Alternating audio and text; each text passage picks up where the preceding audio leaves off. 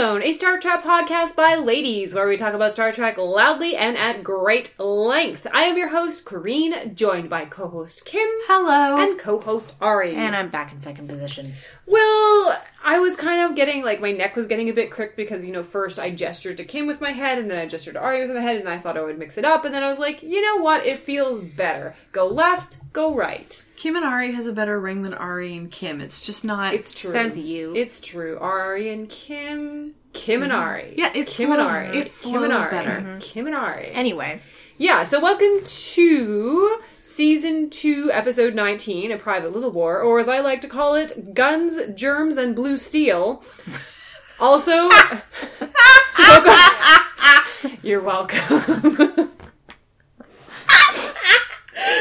Oh my god. You broke her. I have broken Kim, which I'm proud about. And the one that you guys wouldn't get, but was funny for me, was Pocahontas Vampire Weekend. What? Vampire Weekend is a band, I got and it. Pocahontas Vampire is the weird, sexy wife / native lady Witch. stereotype. Oh, you called her Pocahontas? Pocahontas Weekend? Yeah. Pocahontas Vampire Weekend. Oh, okay, yes. It's very funny. Alright, I will take your word for it. If it's a band, I know nothing about it. That's what I thought. So, yeah, this episode was originally pitched and written as a Vietnam analogy. That was obviously lost in the rewrite, guys, because I did not get that. No, it came off more as a Cold War arms race. Yeah, and that the arms race was a good thing, because as long as they both had the same amount of weapons, then they couldn't kill all his solution was of basically them. MAD. Yeah, but mad. But I do feel that Kirk... It was mad, Kim. It was mad. It was mad. I do feel that Kirk sort of delivered his speech and then ended with a maybe question mark. You know what? I actually didn't this was all terrible ideas on all sides from the very beginning to the very end.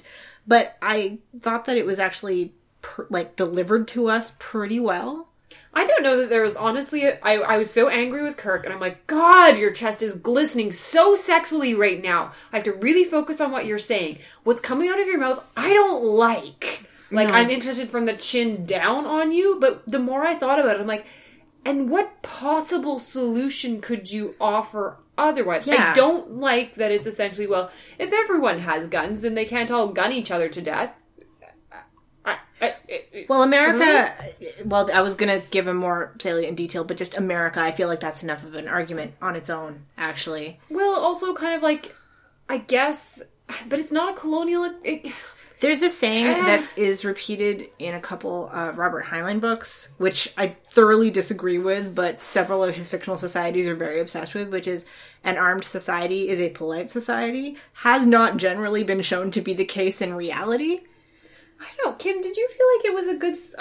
I don't like the solution. I cannot figure out if there's another way to do it. Once you have a society that is armed, has the knowledge of how to arm themselves at any time. I think that's a good question, and I think that's the question that I came out of the episode thinking about. And this is a question that still applies today: is world disarmament a possibility? Mm-hmm. Well, the thing, and so I think that the episode did a really, really good job of posing this question. Yeah, that was what was so weird about this episode. Is it was an episode that actually had a comprehensible thesis statement question and actually explored it. Yeah, and it came to no answer. That I loved. They came to the end, and Kirk was just like, "I don't know what the fuck to do. This world that I really liked is ruined, and these people have been ruined."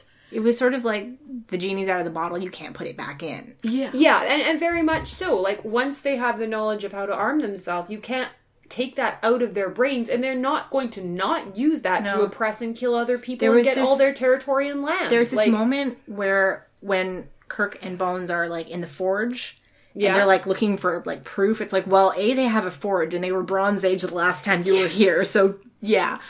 And I actually had this sort of oh, well, they have the information, they have the knowledge, it's too late. Yeah. It doesn't matter who gave it to them, it doesn't matter how they got it, they have it. And I don't think, and what the episode pauses is that once one group has the advantage technologically, and what we've seen through the history of colonialism is that they will exploit that until they are boss of the other people by sheer dint of having the I guess, dumb luck to come up with that invention first. Yes. And then when a larger power in the world has this kind of weapons or has this kind of power, all of the smaller powers are going to scramble to catch up by any means necessary. Because if they don't, they get stamped out of existence. Well, if you think about the British experience in Africa, we will win and they will not, because we have the Gatling gun and they do not. Mm-hmm.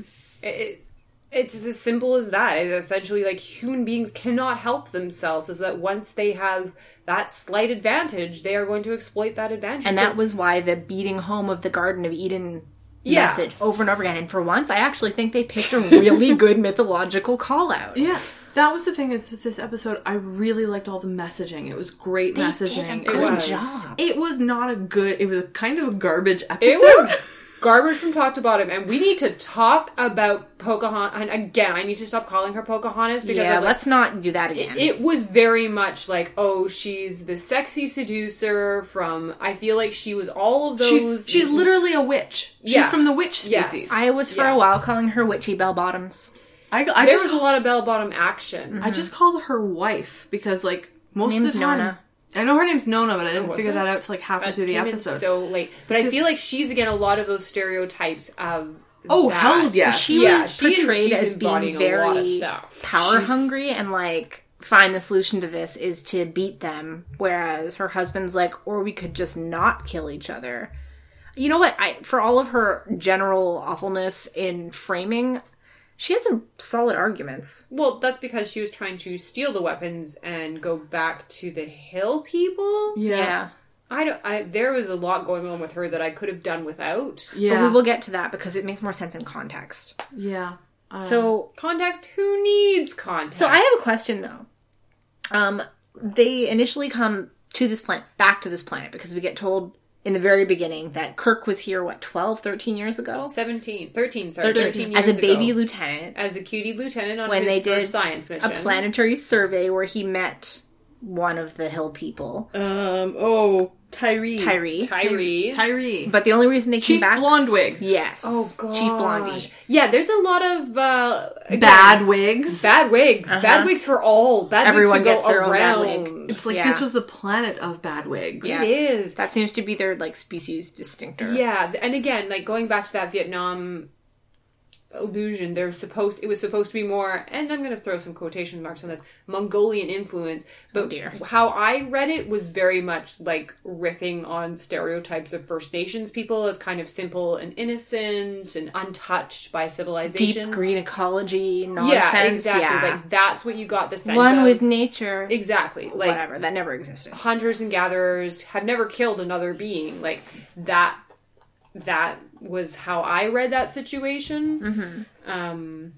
But yeah, bad. And that all it took for one of those groups to turn on them was the knowledge of how to do it. Yes. Which I also take issue with, but we'll get to that. Yeah. So they're only on this planet because this planet has amazing herbs and roots for medical purposes. It is lousy with medicinal herbs. Coming right after the last episode where Bones was he was denied the chance to go and do death science. Yeah. Yes. Seeing his joyful romping on the planet of I get to do science. These roots are so cool. Okay, but here's the thing. This is like taking a kid for ice cream when they don't get to go to the show. Here's the thing. All of those plants, you could actually see that they've been pulled out of pots. Yep. Like the planters that you get from the greenhouse and just kind of plonked on the ground. You can see the outlines of the plot, the pots themselves. Mm-hmm. Set dressers, give your head a shake, give the plant a shake, and it will look a little bit more organic. But he's super thrilled about these. He keeps calling them organic compounds. I'm like, God damn it, they're plants. Just say plants. They probably contain organic compounds. We all contain organic compounds. Well, yes. Plants. Sure. Call them plants. It's life. What? So, Bones is digging up fake plants, and he's not even digging. All he has to do is look at them, fondling fake plants. Pick it up. And Kirk and Spock are off looking for the inhabitants, which seems odd because they're not supposed to be having contact with them. It's not the inhabitants that they're taking a look for. It's for the Gamatos. Oh, the monsters? Yeah, that's what they're looking for. The Magatu. I think. I'm pretty sure. The white fur monsters. They're Magatu. The Gamatos is what they were originally called in the script, but apparently not Nimoy. Shatner? Not Shatner. DeForest Kelley could not pronounce that in the same way twice. So it's... so they had to change it to Mugatu. Yes, the Space Yeti. Yeah, Space Yeti. It's a Yeti that had sex with a unicorn that then had sex with a dinosaur. Yeah, because it has those awesome spikes. It's got but that's a how you horn can tell, and spikes. Yeah, but that's how you can tell it's a Space Yeti rather than a regular Earth Yeti crane. It has spikes. That, I feel like that must have been our favorite weird mime artiste. Oh, yeah. The one probably who did the silicone-based and then rock humped a monster. secretary during an audition? Yeah, I feel like that was him, because the physicality on that, I will admit, was also the very scream. Good and very convincing. The scream was genuinely disturbing. And when that popped out, I did Holy gasp. shit. When it, like, mauled Kirk? Yeah, that was like good. holy crap, peril! Scary. Yeah. It was good. Like, it was no Gorn. I will say, though, that the impression that I got once we meet Tyree is that Tyree knows Kirk is from space. Oh, yeah, he does. He does. Because what I built a very brief headcanon when we were watching this episode. Very brief. That he did something stupid and got caught by the Hill people. And probably this is not the first time Kirk has injured himself on an away mission. But for whatever reason, he had to tell Tyree so that he could live among them and observe. Because part of the reason they were there... Well, because later we see them building, like, those archaeologist blinds on pre-warp planets. Which are very cool. They are very cool. But I guess before they did that, they actually sent people down to pretend they were part of the pre-warp civilization. Because that seems to be what he did. He lived with them for a time. And for whatever reason, he told Tyree about him. Clearly was not supposed to, because he made him, he swore him to secrecy. No, I think that was to protect the rest of the civilization from being, like, quote-unquote, contaminated by outside influence. Little Kirk loved this planet. He calls it his little Garden of Eden, except for the giant, like, dinosaur Yeti that's just kind of going around mauling people with its poison fangs. Well, I mean, to be fair, like, Earth is kind of idyllic once you get to the forest, but it is full of bears and lions. What part of the forest is idyllic? It's full of, like, bugs. I would have just, like, bears exist. Yeah. And but, like, it's like the same thing. But yeah, but there's also ways to avoid that. Otherwise, humanity never would have, survive. Or built bread and breakfast. And it seems like, I mean, to be fair, the only person in this episode who gets mauled/poisoned by a Space Yeti is Kirk. And the girl. Yeah, well... She gets murderated by one. No, she gets stabbed. Like, stabbing. Oh, that's right. She gets stabbing. She gets attacked, but only like in a ladylike fashion. Yeah. Mostly she just rides on the ground as a form of self-defense. She rides for a really long time. Yeah. Like, pick yourself up, honey. Like, her method of avoiding attack was just sort of like throwing herself to the side and screaming. Yeah. We'll get to that. Yeah. Anyways,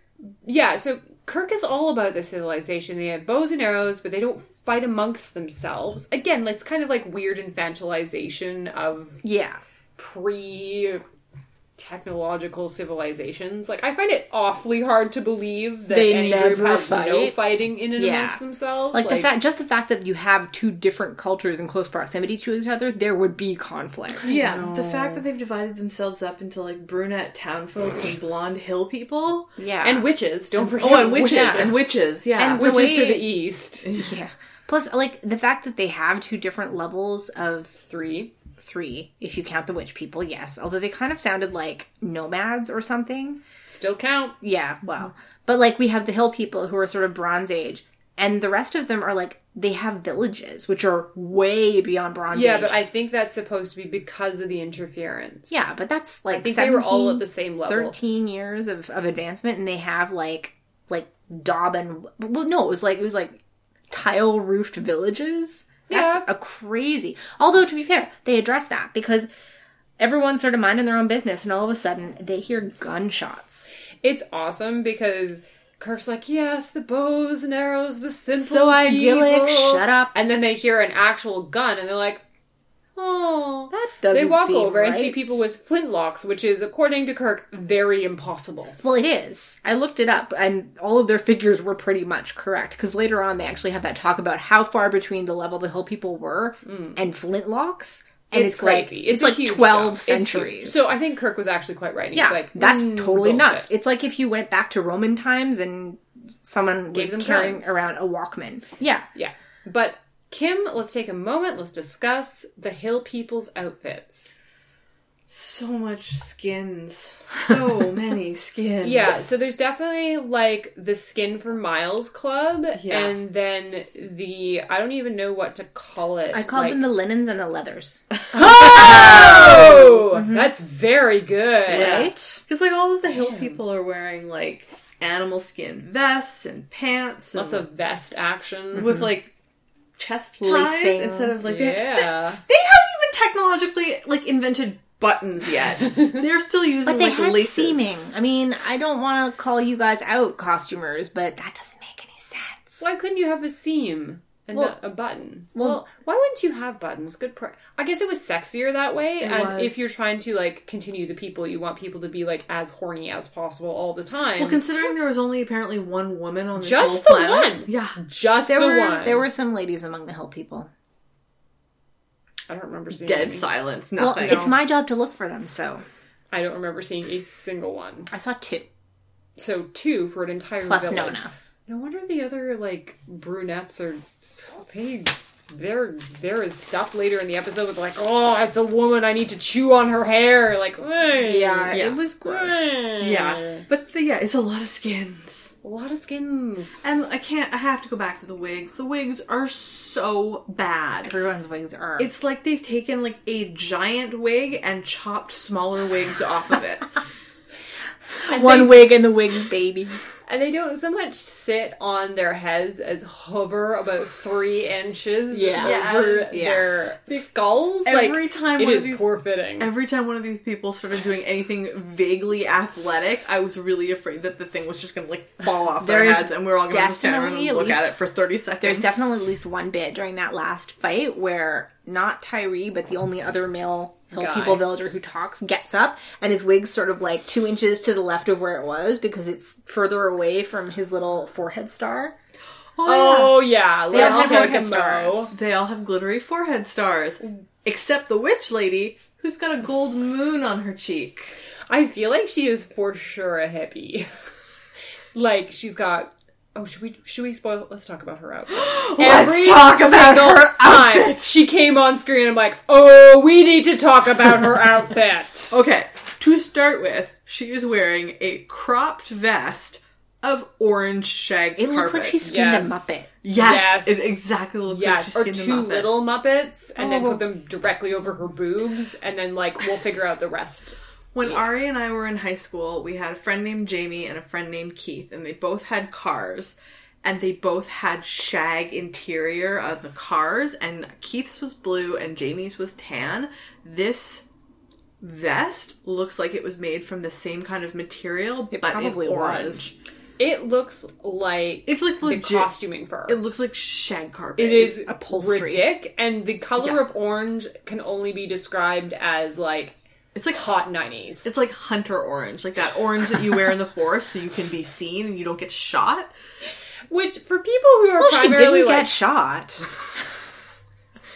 No, she did not get shot. I'm trying to remember exactly how... She's stabbed to death. Yeah. Was she? Yeah, she was stabinated. By a villager. Her murderation was a stabination. Oh. Yeah. Okay, then... So, anyways, moving down. She has a belly button. Whoa! Oh, that's right. I was really shocked. Did we see her belly button? She has got a belly button. Her belly button exists. It is a piece of her anatomy that is visible at all times. Oh my goodness, how risque. Yeah. And moving further down from that... She's wearing... Oh my god. Okay, so these were leather low-ride pants. Like, do you remember in the early They were aughts? hip huggers. Yeah, when they had those low hip huggers, sort of like Brazilian cut. Without a real waistband? Yeah. Yeah. She's wearing those. But they descend into flared, cropped bell bottoms. Yeah, those were not flared. Those were full-on bell bottoms. They were insane. They were totally nuts. Also, absolutely. I didn't notice the flared bell bottom part for a while, and then they pulled back, and I was just like, I've never seen bell bottom capris before. But now I have. Were they leather or were they like leather? They were leather. Jeans? They were leather. They were leather.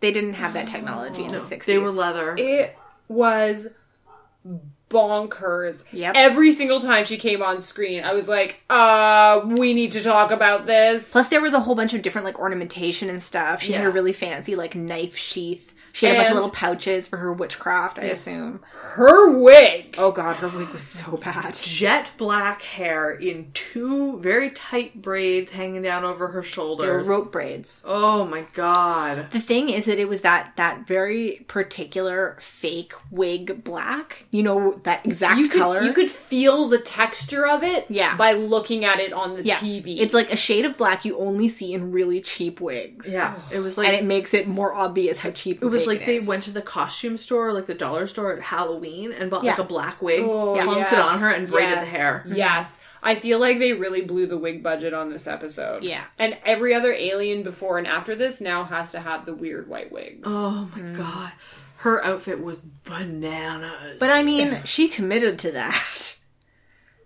She didn't, like, sometimes you see the guest stars wearing, like, these crazy bananas costumes, and they're like, you know that you can tell that they're aware of how weird the costume is. She was like, no, fuck no, this is just my clothes. Yeah, because the thing is, she could have walked off the set onto Woodstock, and she would have been fine. I think the pants were held up by, like, rope.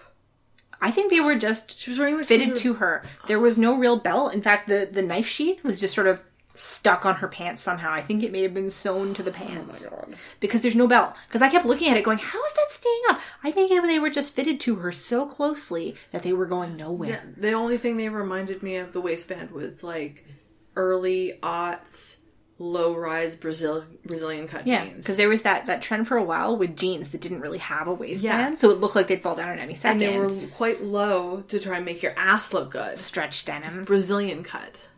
Yeah, they were amazing. Yeah, those pants. Somebody put a lot of love for some reason into that costume. I'm guessing it was the creepy costume designer who, like, glue gunned her into them. Yeah. Anyhow, Flintlocks.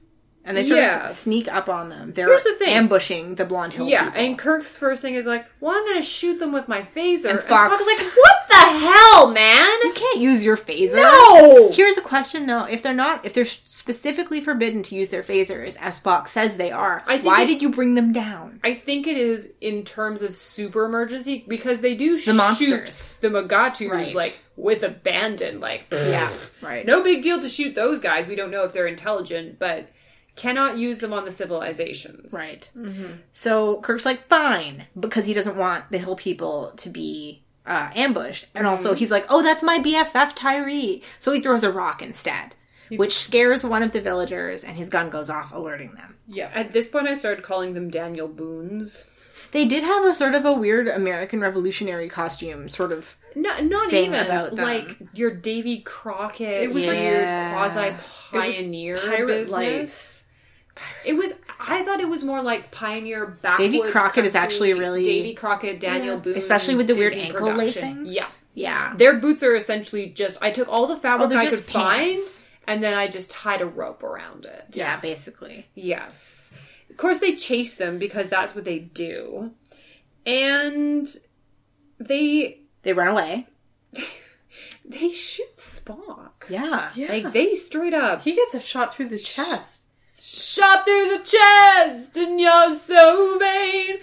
No, shot through the vest, or shot through the chest, and Kirk's to blame. No, Kirk. Kirk did actually. Not cause that. I'm still totally behind Kirk at the moment because he did what he's like. He doesn't want them to get ambushed with guns 1,200 years beyond their technology level. Because that's not fair. He is 99.999% sure that the Klingons are fucking behind this, because Kirk is always right, they are. Of course they are. Always are. So Spock gets shot. He bleeds green, which again I really like. Yeah, guys. I do. It's like way to keep one thing consistent. Yeah, you chose your one thing and you did it well, and I appreciate you for that. They beam back up to the ship where Uhura's like, battle station, guys. I do want to pause and go back just a tiny bit, though, because even while he's helping Spock to his feet so they can meet up with Bones and escape, Kirk takes a second to go, your phaser, where is it? And to pick it up and grab it before so that it doesn't get left behind. And that's actually pretty good foreshadowing considering what happens later. Oh, when Kirk loses his phaser? Yes. But it's just sort of a little hint. To be fair, he had the whammy put on. Yeah, but it's more graceful than we've come to expect from Star Trek. They're so trying. Far. They are trying. I appreciate it. I do like that. That's a nice little shade of writing where Federation tries not to contaminate other cultures. Tries. Doesn't always succeed. But anyways, they bit back up to the ship, or saying battle stations, because of course they cited the Klingons. Not enough evidence to say that the Klingons are interfering, apparently. Yeah. But apparently this was some sort of treaty between the Klingons and the Federation, that this was a hands-off planet. Mm-hmm. It probably goes back to the Organian treaty that we saw last during Trouble with Tribbles that came from the planet of ascended dicks. They're the worst. Ascended people suck. They do. So what follows next is a very nice bit. So Kirk, I like this a lot. Kirk is wringing his hands about, what happened to Spock. Are the Klingons? Should I break the treaty? We also meet Dr. M'Benga.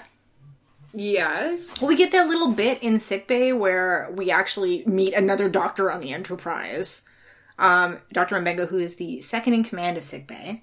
Mm-hmm. And in fact, I think later on he becomes something big in Starfleet Medical. I can't remember, but he's in a book. He's got his own book because he served on a Vulcan ship. He did his internship in a Vulcan ward. Says. When they brought him in, they're like, "Here's Dr. M'Benga. He specializes in Vulcan anatomy." I was finally, somebody on this ship who gives a good goddamn about Spock's anatomy. I thought Kim would like that. Where have you been for the last season and a half? Well, maybe he was stationed on the Intrepid before it disappeared in the Entropy Nebula. Yeah, I was glad he was there. Mm-hmm. So, back to our bit. Kirk's like, I don't know, flintlocks are kind of weird. At which point, I love this conversation. Everyone on the bridge, or Chekhov and Scotty, turn into, history buffs. They're like, well, let's really take a look at this. I love this. It's 12 centuries of development in, 12 years, and Chekhov talking, well, not all cultures develop at the same time, Captain. Just because Earth did it doesn't mean that this planet will necessarily do it. In a weird bit of cultural relativism. And Uhura's like, but 12 centuries in 12 years. It was actually a really nice bit. Everyone on the staff seemed super smart and competent and offering up suggestions, which at that point Kirk is like, shut up! Yeah. Stop trying to rationalize my thoughts. But he has a beat, and he says, I'm very sorry, I'm worried about Spock. Yeah, basically. It was so which nice. I really like. Because I actually get the impression that everybody was all like, let's talk about something other than Spock. Yeah. They were all trying so hard. Yeah, it was awfully cute. Essentially what the Doctor orders is that Spock's just going to have to trust his body to repair itself. Because they don't have any replacement organs for Vulcans and... Sure. Again! Yeah. You've got the one Vulcan in Starfleet! Well, I mean, in fairness, it's not like most emergency rooms just have organs sitting around. Maybe but they have access to them. And apparently they haven't really worked out replicators yet, like in Next Time where they talk about replicating organs. They haven't got that down yet. Unacceptable. Anyway, so Spock just is going to have to chill in a coma for a while. Maybe Nimoy needed a slight vacation. And hopefully wake. Well, maybe he hurt himself doing that awesome I got shot and now I fall into the ground bit. It was a good, great drop and fall. And it was very impressive. And I really liked that he had green blood front and back. So yeah. It was a through and through. Yeah. It was nice. Yeah. You also got a moment when they bring him into sickbay where all the medical staff are like, wait, a firearm? Like a projectile weapon? I really liked that. There are little bits of this episode that are so good, and then there's a great chunk in the middle, which is nonsense. Yeah. It's very good, because Kirk's like, McCoy, I'm going to need you. I need advice. I don't want to cause an interstellar war, but I, again, am 99.999% sure the Klingons are behind this, because, well, there's a Klingon ship orbiting the planet, but I need to get proof. Will you be my second? Yeah. Mm-hmm. And McCoy's like, I would really prefer not to. But he goes. Yeah. He's not going to go, but I'm going to be really angry about it. Also, they get to do dress up, so I guess there's that. Always fun. They do, when they get down to the planet, they're wearing their local garb. Yes. Costumes. One thing I did notice that I knew was going to make Kareen happy, Kirk's vest is gaping down to his navel. Yeah. It is! He's got the ties to do everything else. Yes. They're just sort of loosely laced. It's like a sexily undone corset. It's really noticeable, especially next to DeForest Kelly, who's laced up about as tight as you can get. He looks good, though, too. Oh, yeah, he looks fine. You look like you unaged like 10 years. Yeah. But the other thing, lighting. The other thing I did notice is that Kirk also has a sexy arm Yeah, bracelet. he Got, does. a strip of leather wrapped around his bicep. Yeah, that's how you know he's the boss. Yep. They look smoking hot, and they are going to go make contact with the people, which is bizarre because I thought they moved around, but Kirk is like, I know where he lives. Anyways, The hills. They're hill people. I guess. Maybe they just wander the hills? I guess. Kirk does a really good motivational speech where he proceeds to, like, smack McCoy's boob, and I laughed for days. Nothing motivates men more than having a manly slap on the old boob. Well, Does not work with females because fucking ow. Yeah, Chris Evans likes to hold his. He's holding And other it, he's not people's. smacking it. That's true. No, he gently fondles his and his friends. I suspect Look, he would not be the there only are one. reams of photographic evidence. I've seen them. I've seen. I'm just saying that I think one could say that of most people. I believe Pippa has a tag devoted to it on Tumblr. Excellent. So they get attacked by the Space Yeti, which then the Space Yeti eats Kirk's boob. And Bones sort of scares it off. But It was a good attack. Yeah. Bones kills it Yeah. with a phaser. Yeah, he was not supposed to use his phaser, but he did. McCoy is phaser happy in this episode. He pulls out that phaser at, like, he's like, The slightest provocation. I could use a phaser here. Okay, need a haircut? Phaser. I think it was more like, I'm going to fix this situation as expediently as possible and fuck everything else. But I like to think about it as a technology. It is a technology that they depend on. It's the same thing like us and our phones. Like if someone asked me in a situation, okay, well, you're going to a foreign country and you can't use your phone to navigate, you'd be like, Okay, but why? oh, but let me just pull it out and take a look to make sure I'm not headed into, like, a pit. No, you just grab your local tourist magazine that's full Yeah, of but it wouldn't be delightful maps most and use that to people's navigate. first impulse. Like, yeah, you get there eventually, but your impulse is to reach for your phone. Because it's the easiest and most Because it's the natural thing to easiest do. way that you do reflect. So So I'm then you gonna have give to him- imagine that this is what they're trained to do. But I would like to think that when McCoy was reaching for his phaser, he'd look down at the outfit that he was wearing going, oh, yeah, right. I remember why I'm here. Anyways, he straight up kills a creature here. And It's such a good costume on the creature. it is. It actually. is. It's a very good mobile. monster costume. And Kirk is poisoned. Oh, Because they have no. poison fangs. These are the worst creatures. Like, the worst. I feel like the villagers would be, like, more worried and more armed. They have bows and arrows, and they carry them around all the time. And knives. I guess, but you'd have to be awfully close to do a knife. Well, it's not like it doesn't give you plenty of warning. It does have a It terrible shrieks. bone-shattering shriek. Yeah. Yeah, okay, fine. So, McCoy finds one of the people and is like, you have to take him to Tyree. Like, someone will be And able they just stand there staring like idiots. Okay, yeah, was there is, weird. like, the guy just stares at him for what felt like 5 minutes. Like, you have to help him. He's poisoned. I need to find Tyree. Yeah, basically. It was really weird. Yeah. The side note here is that they do try calling the Enterprise, but Scotty has taken it away from the planet to hide from the Klingons. Right. Yes, Which is is a what good he told move, him to I do. guess. He also says the word rendezvous, which is so funny. You don't like the word rendezvous? It's so dumb. There's something about it that just grates me the wrong So way. you don't like the song Rendezvous? No. Rendezvous, then I'm through with you? Who sings that? Rendezvous, then I'm through. No, I that's would not. swallow my pride, I could choke my heart, I hate that song. Yeah, you're right.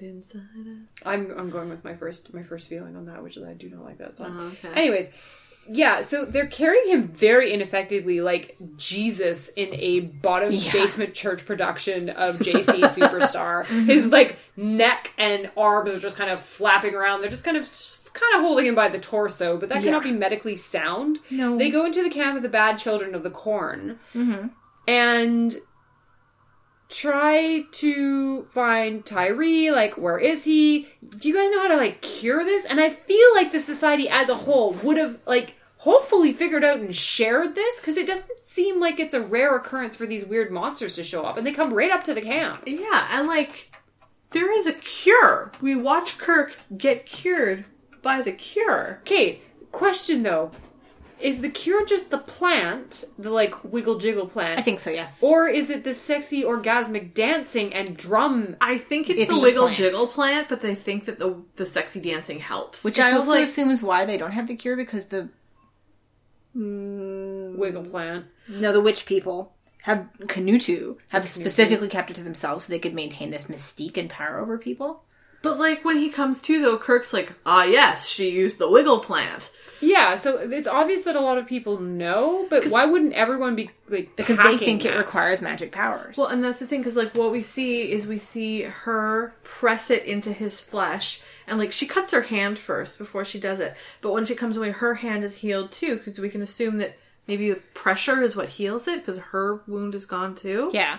We just don't know how that works. So anyways, they have to go find Tyree. Where's Tyree? Having a time with his sexy new wife, who is a Canutu woman. If you're looking for your analogy, here's Eve, which I think I'm going to just start calling her that. Yeah, that makes sense. Because she wants that sexy knowledge and she wants them fire sticks. Yep. So bad. She wants to use those fire sticks to take the other people's houses and their goods, and she has apparently cast a spell of sex all over this guy. / drugged him with native plants. Yeah. My favorite part was, like, where he actually says to her, I only married you because you cast a spell on me. And then she's like, you remember the night of madness? Yes. Yeah. She's like, I sexed you good. And I actually find this really interesting because it's sort of like druidic almost, that it doesn't matter whether she has powers or not. People think that she does. People think that her people have magic powers. Well, in a way, they do, because... Well, she certainly has influence. Uses magic on him to get him to have sex with her, and then I suspect marry him.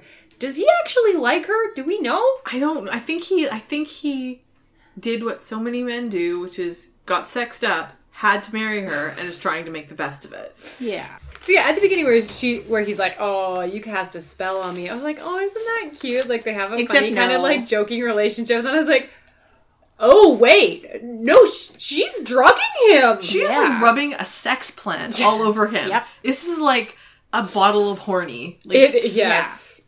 Yeah. And the dialogue they have here, I was like, holy, this is risque for TV. She's like, oh, and you're my big, huge, angry man, and I'm going to take you. And I was like, oh, I am very uncomfortable watching this. Yeah. And then his second in command, like, cock blocks him and is like, hey, there's some strangers. Yeah. He's like... They say they know you. Yes. And she's interested because she's heard about Kirk. Yeah, she's like, your buddy. I've heard of this guy. What she says is, oh, that one. Yeah, so she's obviously interested because she scampers into the village, going to the Cave of Wonders, not a euphemism, where they have stashed Kirk under a whole bunch of furs. Apparently not enough furs, because McCoy feels the need to use his phaser to heat up some rocks. Screw the non-interference in the middle of a primitive village that you're trying not to corrupt? How do you think the people are going to take when they come in going, why is it so hot in this cave, which are traditionally very cold and damp? Usually. Why are these rocks on fire? Why? Yes. Normally not a very combustible thing, rocks. No, again, why not just keep him outside if keeping him warm was a priority? Although, I have to say, I did get a little bit happy here, because I was like, is this the first time they heat up rocks with a phaser? Yay! I think it might be the second, actually. It might be the second one, but I was not the last. Not the I was last. like, I love this part. I love when they heat up stuff with a phaser. Okay. Yeah, so Eve takes a look at this and is like, oh, I'm going to need at least 25 of those little things. Yeah. Mm-hmm. And she's some combination of Eve and the snake, because she's like, okay, so I will heal him for sure, but there are some conditions here. Is that, lovely husband, you tell me all the big secrets about Kirk. And he's like, oh no, I can't do that. I promised. Yeah, I won't cure him and he'll die. Like, It's not what that she I says won't, is- I can't. She says bullshit. that her healing of course it's bullshit. requires... Of course it's bullshit. Bullshit.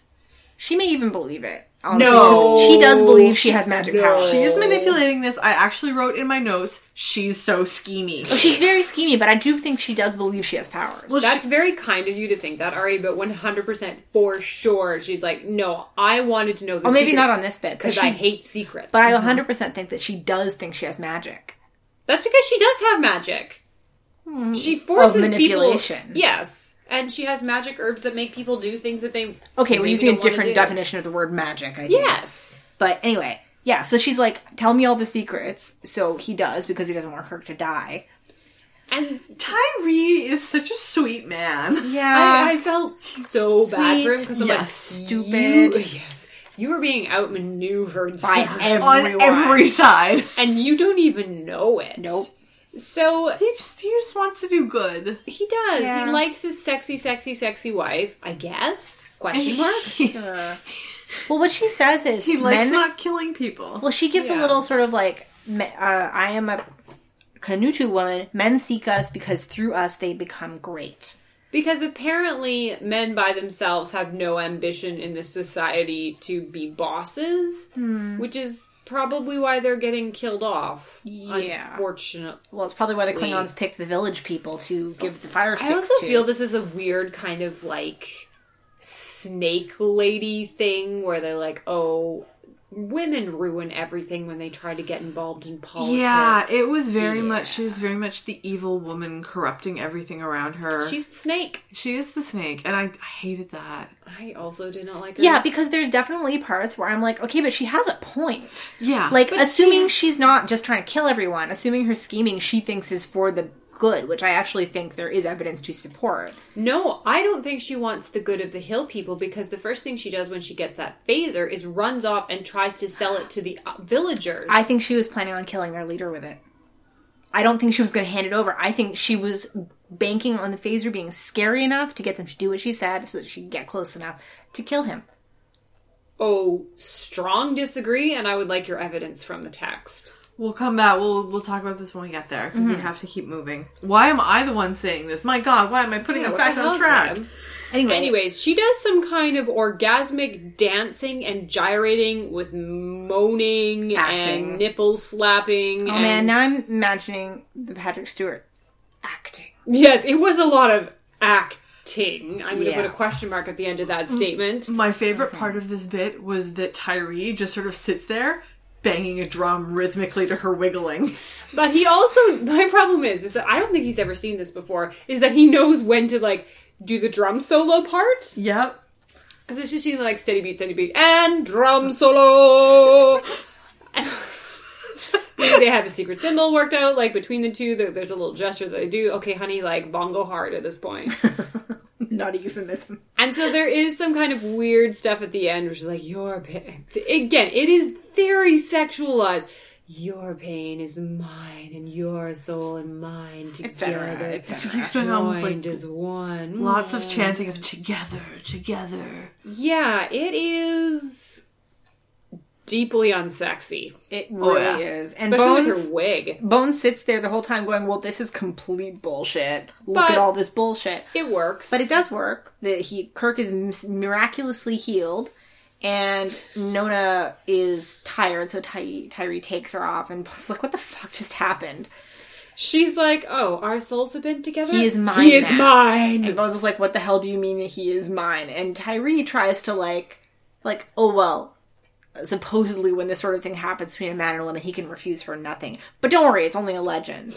And then you're left with like the, or is it shot? Yeah. Wah, wah, wah. So they're talking about, just your average local witch people. As if everyone has local witch people that just kind of This is come after in and do Bones things. wakes up in the middle of the night and finds Kirk has sleepwalked over to her. Yes, he has. They're snuggling. They're spooning. It's weird. Well, no, he's sitting on the edge of the bed. He's leaning over her. She's asleep. It makes no sense. No, it's it's never really come weird. back to. No. Weird. Because every other thing we have where she claims to be controlling people, it's just like she takes advantage of a situation to make it look like she's controlling people. There's like literally parts where she walks up to Kirk and is like, I'm currently controlling you. Yeah. So they proceed to have a man conversation, just kind of like talk over her as if she is a blanket. Tyree just wants to hug his friend. Yeah. And it's very, very sad. Like, they're trying to figure out, are there Klingons? Like, hey, how's it been with all those guns? It's not been good.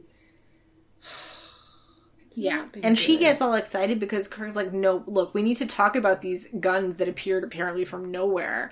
And she's like, yes, excellent, you should give us 100. Yes. So that we can take over. Yeah. And Tyree's like, everybody needs to chill. And Kirk says, again, this is where the arms race thing comes in. Our weapons grew, talking about Earth, our weapons grew faster than our wisdom, and we almost destroyed ourselves. Yeah, because she straight out asks him, can you give us weapons? And Kirk's like, no, and here's why.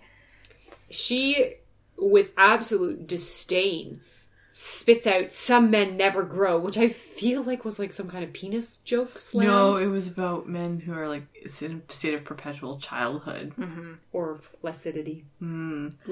I think my favorite bit here was that she was, she says to Kirk, there's a custom among my people that when a woman has saved a man, he's grateful. Which was a beautiful burn. She's pretty great. Like, yeah. I think I would like the episode better if there had been another woman who wasn't a snake, and also if she had a bit of wig. Well, she's playing the whole dichotomy. She's playing everything in this episode. She's the voice of reason, and she's the snake, and she's the temptress, and she's the fool who tries to do, and she's the forbidden fruit of someone else's wife. Yes. Yeah. She's literally. Although everything. I personally don't counter as that since she initiated it herself. Specifically to manipulate her husband. There is that scene when she is like sex planting Kirk up and Tyree comes around with a gun where I'm like, oh my god, this is the exact same scene as Pocahontas. Like Pocahontas the Disney movie. Yeah. Yeah. That's just, oh my god. Awkward. And I was like, oh my god, it's gonna happen. He's gonna have to kill Tyree. But during this they sort of sit down and drink like hill people coffee, I guess, around a table. And Tyree basically confirms that, well, we don't know about any Klingons, but the Linens, they're making the guns themselves. We've seen them doing it. They're building them themselves. Yeah. So they do a field trip. Yeah, Kirk wants to have a field trip, but they have a couple more conversations. Here's some of my evidence. Okay, wait, hang on. We need to talk very, very briefly about what's going on the ship. Oh yeah, Spock is sick. Chapel is worried about him. He's getting better. She's making a fool out of herself again. And Dr. M'Benga calls her on it. And then he says to her, you need to sit here and watch Spock. I gotta go take a break.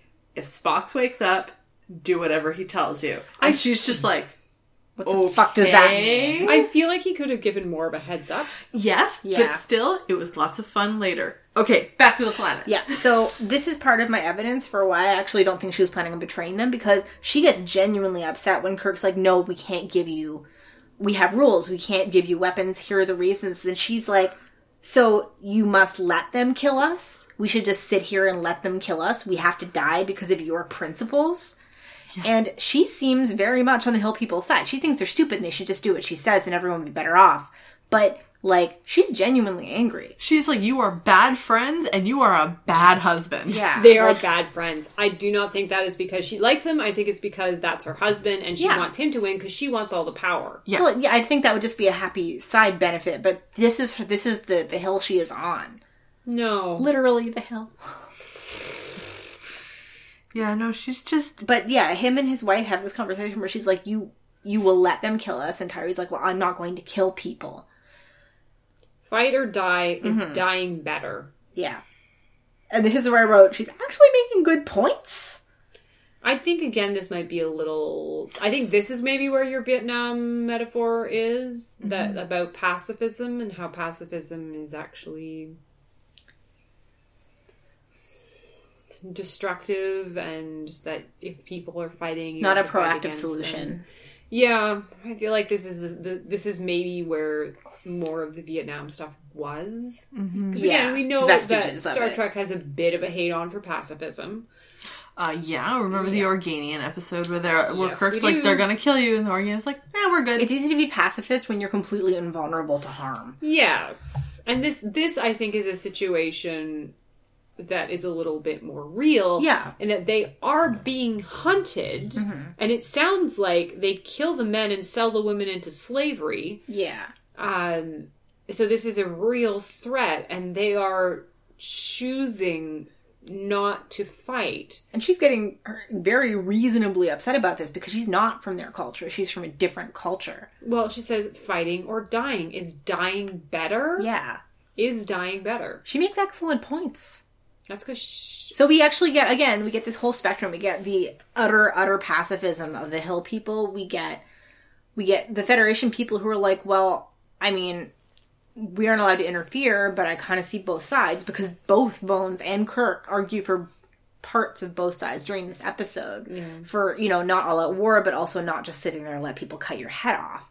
Whereas Nona's like, fuck this, they're killing us, we have to kill them back.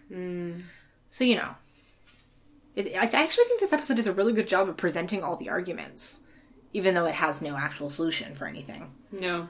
They do a field trip to the village people. Sneaky field trip. Village people. Where as many ballet leaps.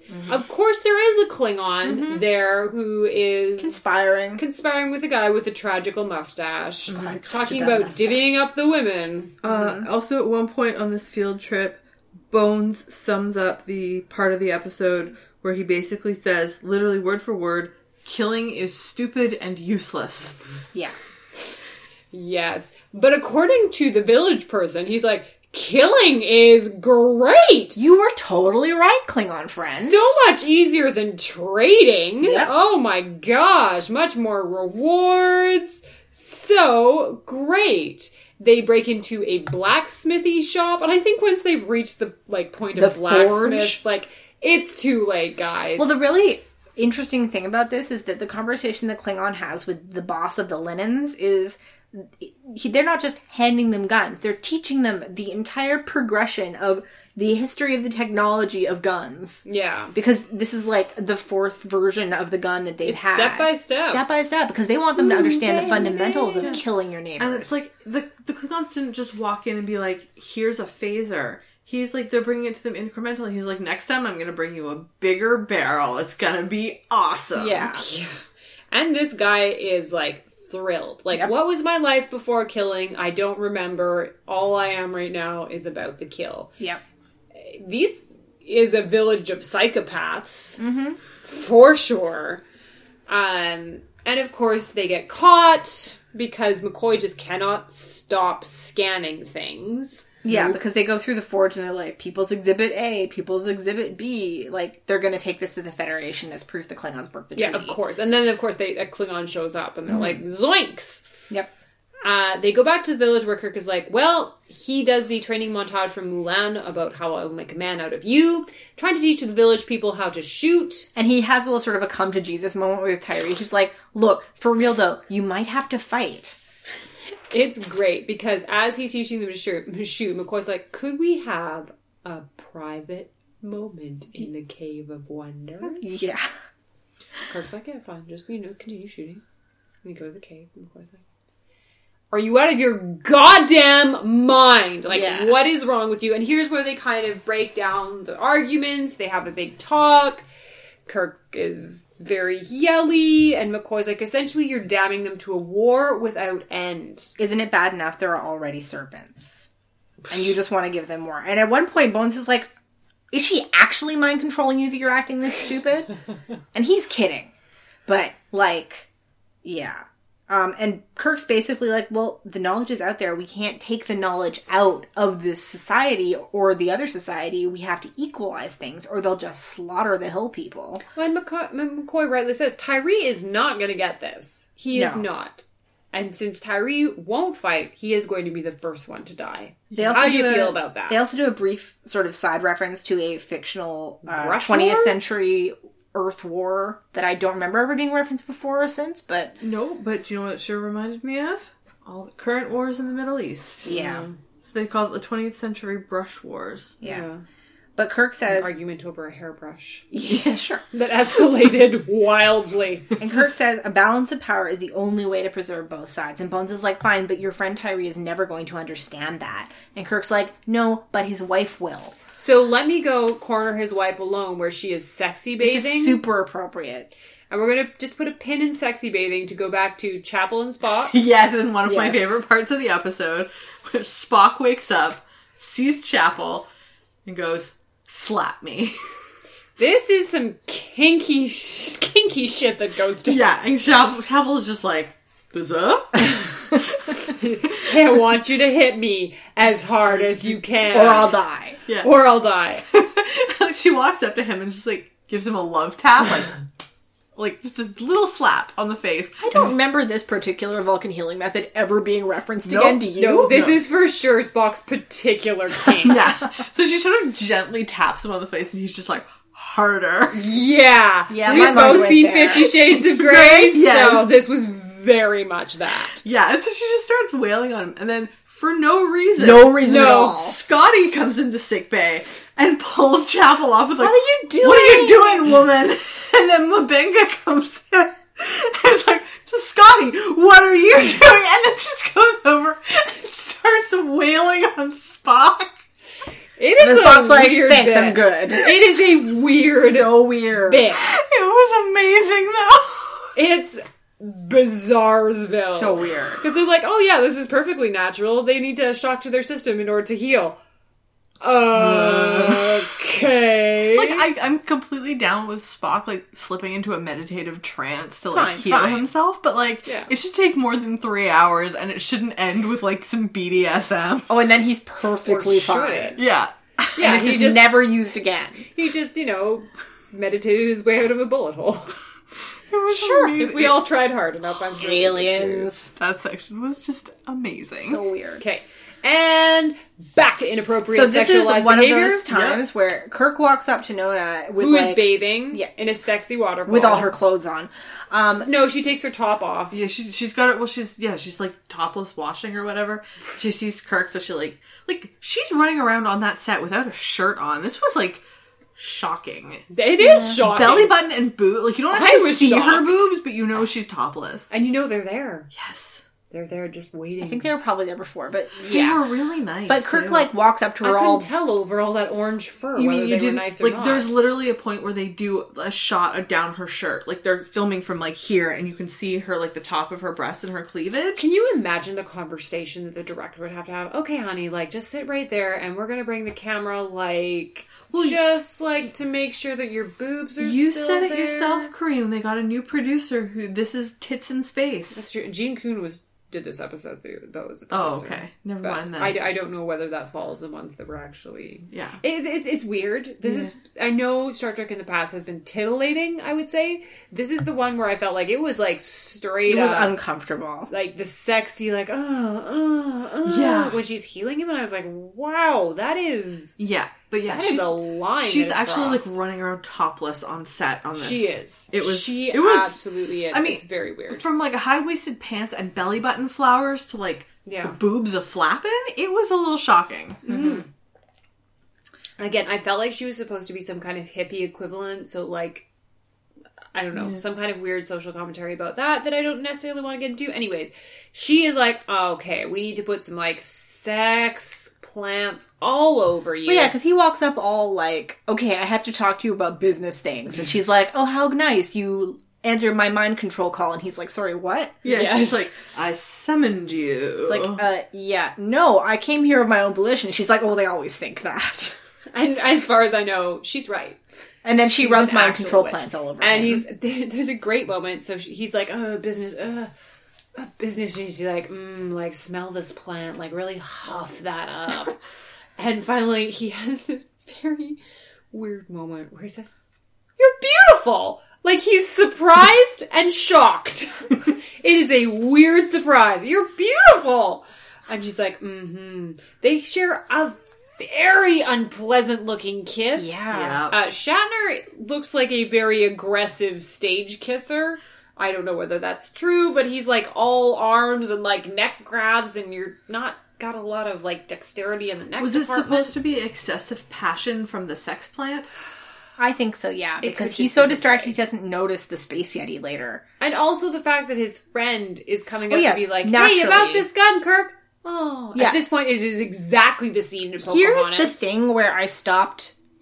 Well, I lost all respect for Tyree because he sees this happening. He sees not just the kiss, but he sees like the 2 minutes before it where she is drugging him with a plant. And to maintain my respect, what he would have had to do would go, oh shit, that's how she controlled me. That's how she's been manipulating me all this time. But instead, what he does is raise the gun and point it at Kirk. He's angry. His Yeah, he's first angry. reaction is anger, and when you give people guns plus anger, Oh, well, yes. they're going to use guns. That argument I have no problem with, but 2 seconds of consideration going, wait a minute, I shouldn't be mad at Kirk. I should be mad at Nona. I mean, he might be mad at Nona. Maybe that's who he's pointing the gun at. Both of them. He has a moment of anger, and in his anger, reaches to use the gun, is disgusted with himself. Yeah, that part I really liked. That. I loved this moment because he realizes what the gun represents is a very permanent solution to sometimes temporary problems. Yeah. Yep. And throws the gun down and runs away like, I cannot. Yeah. Thankfully, enter the Space Yeti. Yes. Thankfully, they are interrupted by the Space Yeti, but unfortunately Kirk is too Twitter-pated to care. Yep. He just wants to make out. He doesn't really care about the Space Yeti. Yeah, she doesn't, run. She rolls around on the ground screaming, and I actually started yelling at the screen, yes. You have a knife! Yeah. She mostly just kind of sexually writhes. Yeah, she writhes. She's just kind of rolling to the side with her legs and her toes are pointed. And... It's very weird. But fortunately, Kirk snaps out of it to kill it with a phaser. Yes, thank God. And she's like, oh, where you been hiding that a whole time? So she takes it, hits him on the head with a rock. Because you can't fault her for having her eye on the prize. Yep. She has been motivated this entire time, and then she goes to start some shit. Yeah. Yeah, she steals that phaser. She runs off, finds a party of linens, and demands to be taken to their boss. Now she says, I have a weapon that will make you, that will make you all powerful. It's much better than these crappy flintlocks that you have. But they're like, actually, no. In fact, we'd rather just sexually assault you. Yeah. Which is now awful. I don't this isn't I don't mean this is victim blaming, but Nona, before you enacted this plan, do you think maybe you should have practiced with the wildly advanced space weapon? So was it that she just didn't couldn't get know how to use it? She didn't know how to use it. She couldn't use it because it was locked, or she just they were on her too fast and she didn't. She couldn't use it because you get 3 or 4 close-up shots with her fingers scrambling and trying different things. And at least the toy version, based on the prop version that I have, it does have a lock. I really enjoyed this because she explains it as, this small box will kill you. Yeah. At which point the linens laugh and laugh and laugh and turn into necking vampires because they all come at her from behind and start this was gross on 75 This went on levels. for ages. This was way too long. And this was just and there's 5 guys here. And they're all leering and attacking her. It was very awful. The leader even plants the most awful looking kiss on her. It's horrible. I hope I at this point I didn't remember the episode, so I hoped that she killed all of them. No. But no, she gets stabbed. Mm-hmm. Yeah. She gets stabbed. Because the hill people come after her. And thus starts a gang war. Yeah, and they're like, oh, the witch lied to us. Stab her and run away. Tyree beans a guy with Tyree loses it. In a very Cain and Abel moment. And then they kill a bunch of them. And that's that, because once you go down that road, there's very little chance of going back. Yeah. I mean, Kirk at one point does stop Tyree from beating someone. No, he's dead. Yeah, he hit him with a... He is dead, but Kirk pulls him off after. Doesn't matter. He's dead. He just keeps trying to bean this guy in the head with a rock. There's nothing left to crush Tyree. There is nothing left. There's a very sad part of this is that everyone goes rushing into the melee. McCoy kind of bones his face. What I can only describe as a relaxed amble walks over to Nona's body, checks her pulse. She's dead, and then stands up and takes a look around at all these men killing each other for essentially nothing, and looks so tired. The music here was also very effective because it starts out with this sort of okay, let's fight music, and as it goes on and it's sort of the initial frenzy dies down, but they're still killing each other, they're getting used to it, and you see Bones' face and him looking around, and the music goes minor and a little slower, and it's oh, this is what it's like now. Yeah. And it was really sad. It is sad because at the end they're well, it's what had to be, I guess. And Kirk orders up to Bones, the ship and says, we'll have 100 flintlocks, 100 serpents for the Garden of Eden. Mm-hmm. And Scotty Bradley responds says, sorry, what? Yeah.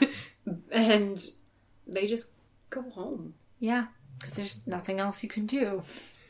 No, this is depressing. Yep. It was a very depressing ending. Also, they don't address this, but possibly rising interstellar war, because they definitely have proof the Klingons broke the treaty. I'm sure it will be followed up on in next episode. Well, there is a war with the Klingons at one point. It can't be too far in the future from now. Yeah, I guess. Anyways, life lesson to take away from this, Kim. World peace is a myth. Oh, Kim. I know. Jeez. I'm being cynical tonight. I'm sorry, the dog is snoring. This is really funny. Oh, sorry, pig. Oh, she doesn't care. No, she's asleep. Ari, your life lesson from this? Oh, guns are bad. I think that really is the overall message of this. Yeah. Guns are bad, and if you put guns into the hands of people, they're likely to use them. Yeah. Well, I mean, that's the whole thing I was left thinking about after this episode is, like, you talk about, like, non-escalation, you talk about, like, nuclear disarmament and all that kind of stuff, but is it ever actually really going to be possible? Can the entire world ever get together and say, okay, we are never ever going to create these weapons again, we're going to destroy them all? Well, the thing here, I actually kind of want to contest that a little bit, because the argument in this episode isn't just about, like, having the tools to do something. It's about crossing that line between I will not kill another person and it is acceptable for me to kill another person for insert reason here. And that is what finally happens at the climax of this episode, is Tyree finally gets taken on to the other side of the line. And he happens to have an incredibly convenient tool that makes it easier for him to carry out his new worldview. Well, like, guns in this are sort of symbolic. But the thing that got me about this episode, though, is that Tyree never actually uses a gun to kill anybody. He kills somebody with a rock. That's something that he could have done any time. But you know, it's like a philosophical shift. I feel like it also is saying something about humanity, is that conflict and, quite frankly, murder are inevitable. Which is depressing. Which is depressing, because Tyree, who is the sweetest of all individuals, he doesn't shoot any of the people. He murders him with a rock, biblical style. Yep. Yeah. And then sends his second in command to go off and kill the rest of them. And then the conflict starts. I don't know whether these two civilizations would have never come into conflict. I feel like it was almost unfortunately inevitable. But they certainly sped it up by 12 centuries. By giving one the advantage of the other. Yeah. I feel like we don't really have enough information about what they were like, other than they were peaceful beforehand. But I feel like Kirk was probably putting his own, like, social bias on these people. Like, they can't really have been complete without conflict, because that's crazy. But I'm thinking about, like, the Roman Empire entering the British Isles. It's like, this is a huge technological difference, and it immediately ignited conflict. Yeah. Like, not just between Romans and the conquered, but between the people who were being conquered. Well, if there's a disparity of power, Yeah. right? Is it the oppressor is going to oppress? Yeah, and just introducing that power imbalance, and that is, I guess, fundamentally what this episode is about, is that what creates conflict is imbalances of power. Yeah. And people taking advantage of it. I'm going to give you my life lesson, which is never compare anything to the Garden of Eden. That is probably wise. You know, as soon as an episode starts with, gee, this is a real Garden of Eden, It always goes shit to is going to go south fast. The other thing is this is like our second Eden metaphor. Yes, Like, This explicit Eden metaphor. Third. What was the set? Well, I can think of Oompa Loompas. Oompa Loompas. That's the only other one I can think Yeah, of. that's the only one I can think of. Loompas. The orange people. The orange people. With the linen. Oh, who have no sex. Yeah. That ends with, like, Snake Kirk's like, monster. I've destroyed your god. Go have sex. There was also the other planet that they went to, like the shore leave planet. Oh, yeah. Anyways, Ari, your count? 4 ladies, 3 people of color. Your count, Kim? We have 2 people dead, which is the villager that Tyree beat to death, plus his wife, poor Nuna. 2 Yeti monsters, and 1 civilization's innocence. Performance of the episode, Ari. I'm going to give it to, what is her name? Nancy. Is it Nancy Kovac? Kovac. Yeah. Kovac? It's one of those names I'm not sure if it's a hard K or a Ch. I'm gonna go with Kovac. Who played Nona, because she really was fucking committed to that role. She was also, like, in every 60s television show. Kovach, I think. That's true. Yeah. She was like, I Dream of Jeannie and Bewitched. She was like Samantha's rival, like Darren's ex-girlfriend. None of those words mean anything to me. Well, I know what I mean. Okay, that's cool. Kim, performance of the episode? She was the Emmy winner. Sorry. Oh, that's good. For Mannix. Okay. Carry on. Don't know what that is, but okay. Sure. I'm going to give a split vote performance of the episode to the actor who played Dr. Mbenga for existing, because he was delightful, and to the actor who played Tyree for giving actually a very beautiful performance. He did have a good performance. He had a lot, like, you really felt for him. Yeah. You understood, like, his mindset, like, the position that he was in. He put all those emotions right up on his face. Oh, yeah. He did a really, like, the woman who, Nancy, what's her face? Nancy Kovach. Yeah. She had a romping good time on that. And she was having a great time, but I think he did really good things with his face, which is why I'm voting for him. So that was Michael Whitney as Tyree and Brooker Bradshaw as Dr. Mbenga. I feel like Michael Whitney was in everything. Yeah, well, like, I'm looking at Nancy Kovach's profile. It's like, she way outclassed Star Trek at the time. Like, she was on Bewitched, she was on I Dream of Jeannie, she was on The Man from U.N.C.L.E. and Get Smart and The Invaders and Family Affair and... Yeah, but everyone worked Jason and the TV Argonauts, she was the High Priestess Medea. Right? Yeah. It was like, wow. Corrine, your performance of the episode? Oh my god, he was married to Twiggy! Really? Wow. In 1974, Whitney, who played Tyree, was married to supermodel and singer Twiggy. Oh wait, in the film. Oh. Oh no, wait! They married 3 years later, and they produced a daughter, Carly! Holy crap! Holy crap! He died at the age of 52. Oh. He married Twiggy. He did well. He did very well. He gave a really good performance, Briefly. and then he married Twiggy. Like, Damn, sir. A+. Damn, sir. I'm giving the performance of the episode to DeForest Kelley, who I felt like was the heart, the voice of heart, and the voice of, I guess, hope, is that we could strive for a little bit better. And also hopelessness. Yeah, and hopelessness. That violence is not maybe the solution, but the answer? Well, I think we can all agree that it's better that if you really want to kill someone, you can't do it with no effort at all. Yeah, or if you want to kill someone, like... Or just, don't. Knit. Just knit. Just knit. Sew yourself another nice leather vest.